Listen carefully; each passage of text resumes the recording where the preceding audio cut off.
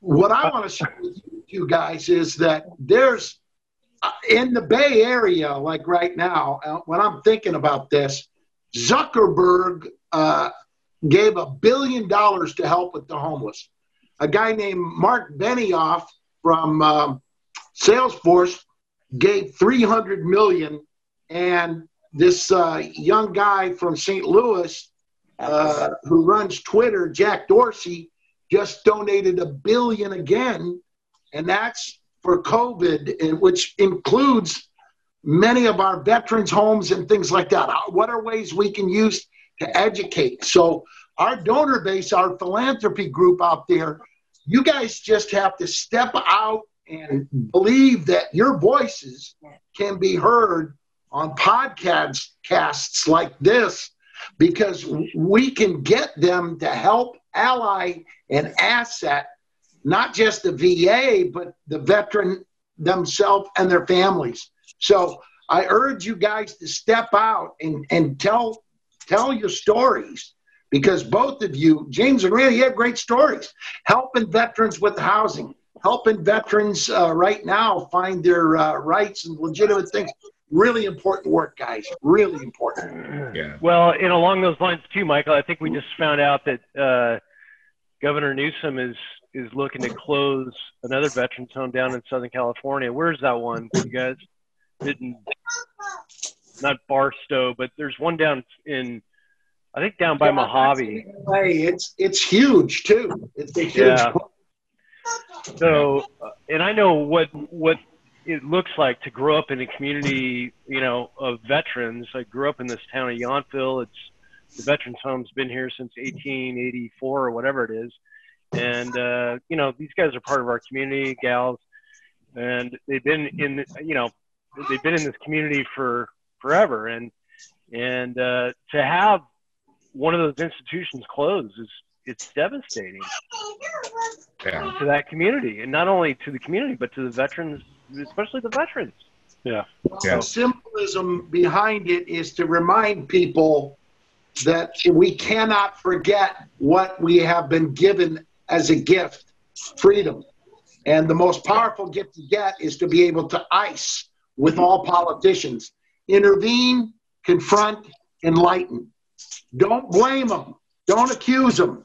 Don't try to shun or shame or attack, because blame is me at the end with blah, blah, blah in front. And what works better than anything is to enlighten them and to tell them this should not be. And I think sometimes voices of veterans who have experienced those closures are just as important, and to find ways through technology how to present those voices to people and say, you know, guys like you two, Hunter. Perfect examples of how to find that voice out there. There's so many that need just to hear, and those politicians will listen. When you come passionately and honestly, it works. Yeah. It does. Yeah. We, Tim and I were out at the, so at the VA hospital there in Yountville that he's talking about. They have a little 9-hole golf course kind of right on the grounds of it. And of course, a little clubhouse where you can eat, and a little bar and everything. We were out there 6 months ago, just went out and played 9 holes, and then went in to have lunch after. And there's this guy that kind of came in. He had a Marine Corps cap on, and he's making the round, social butterfly, you know, the whole place. And we said hello and everything. And then as we got up to leave, we're walking out, and he said, "Oh, you're taking off?" I said, "Yeah, Marine, we're out of here." He goes, "Oh, Marine Corps?" I said, "Yeah." So we kind of started talking about that, and then he just goes right down the row, and he's just like, he's Marine, he's Nate. You know, of course, everyone there seemed to be connected, veterans. And he said, "Well, what do you do?" And I said, "Well, we have a new nonprofit," and this, I kind of just gave him the quick elevator pitch on what we're going to be doing. And he said, "Well, when can I sign up?"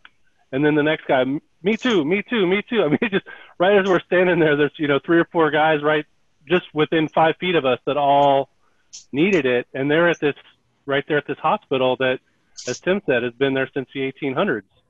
And now you're talking about closing hospitals, and even me not knowing, I think, oh, why would somebody that's living at the VA hospital need dental care? Isn't that taken care of there? Like, Right, exactly. I see you shaking your head, James, but I'm like, but that's me thinking that, and I'm like starting this organization with Tim. So what does the general public think?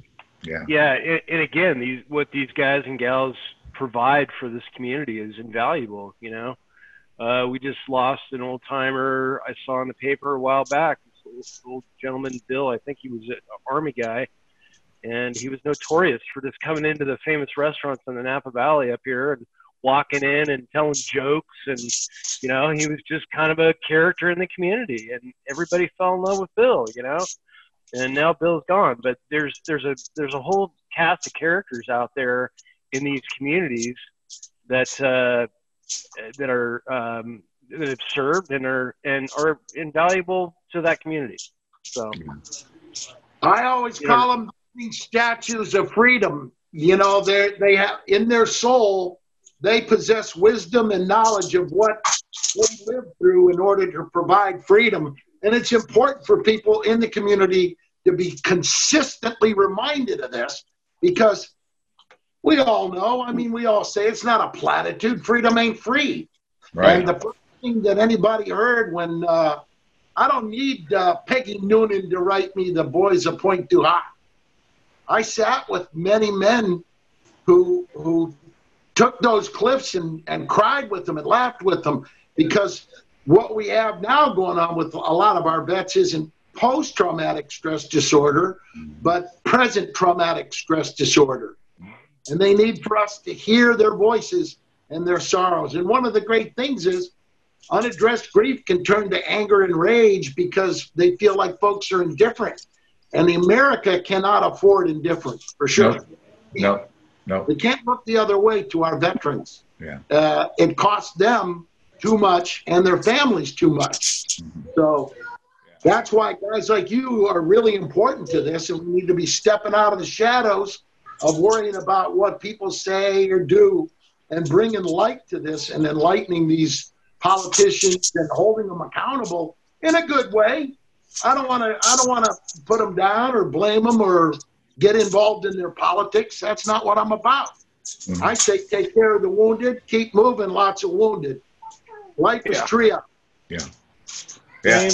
James, I feel very privileged to have you here. Just I want to kind of say that if it hasn't come clear yet. Oh, thank you.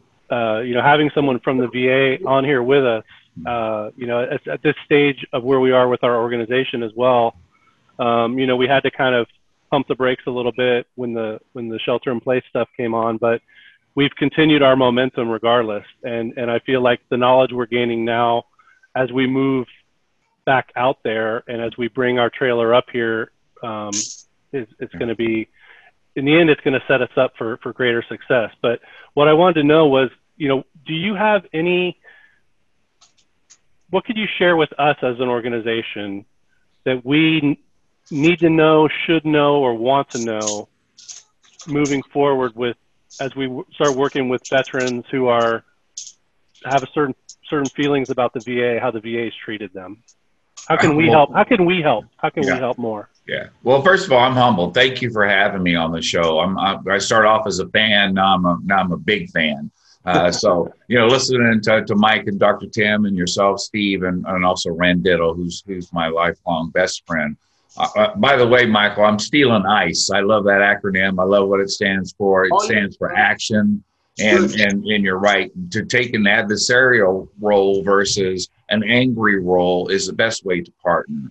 And I spoke with Steve a little bit about a program that I think we can benefit from moving forward.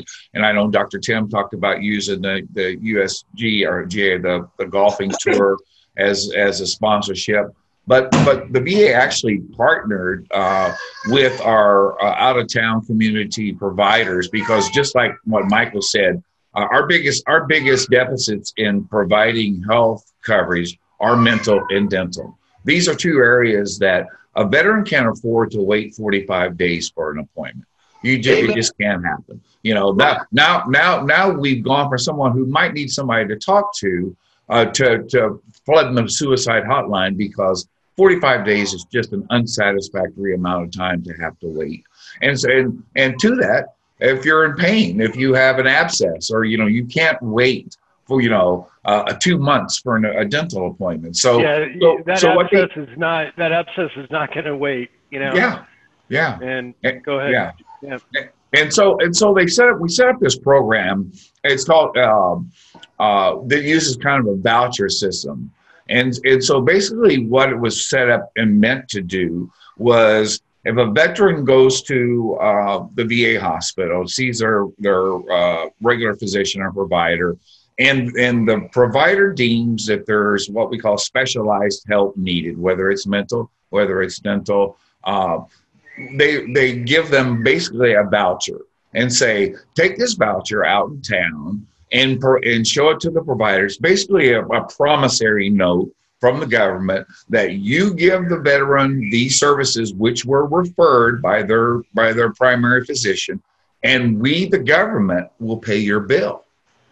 And so it started off, on a blaze of fire. It was working really well. It just wasn't funded enough.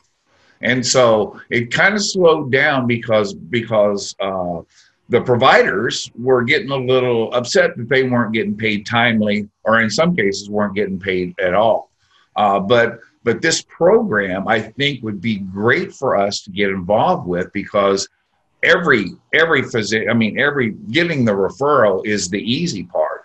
And so I think getting into this program would also be a great way to get some sponsorship to where we could cover costs, do some marketing, and increase what we're doing × 3. I think, James, you're absolutely right. And I think partnering with the government, the VA, and with corporate and community partnerships and healthcare providers who can step up and see maybe adding discounts in, that's where we need to live with our veterans and help them, so that they know that they're guaranteed for life, and their families know they're guaranteed for life, that we actually do care and will step up to make sure their dental and mental health is addressed. So good. And You know what? Just for you, because you have done all these things, working in corrections and all these things, you're a good man, sir. You're a great. Thank you. I'm saying that. Hang on. I want my wife to hear you say that. Can you hang on for just a second? You know what Jim Carrey said? Behind every great man, there's a wife rolling her eyes. James, if you look at his Facebook post, he is like the most in love you'd ever picture a person. And for people like, that's not that I'm not sentimental, but he makes it hard for us to try to keep up. Oh, whatever. The candy and the vacations and the hotels and oh my Lord, they have, and coronavirus, they're having date night in the back of a Jeep out in the Hey, happy wife, happy life, Randy. You haven't learned that yet? Hey, I remember your first one. Yeah. Everybody needs a practice one. Everybody should try it once. That was a practice, right? Yeah. Hey, there's that word practice again there, Gatlin. Oh, practice, yeah. I seem to be practicing a lot of things. I won't let my wife join his Facebook page. If she sees that, I'm done. Thank you for joining us in the Barracks. To learn more about our hosts, guests, and how to support Vets Mobile Dental Unit, visit www.inthebarracks.org.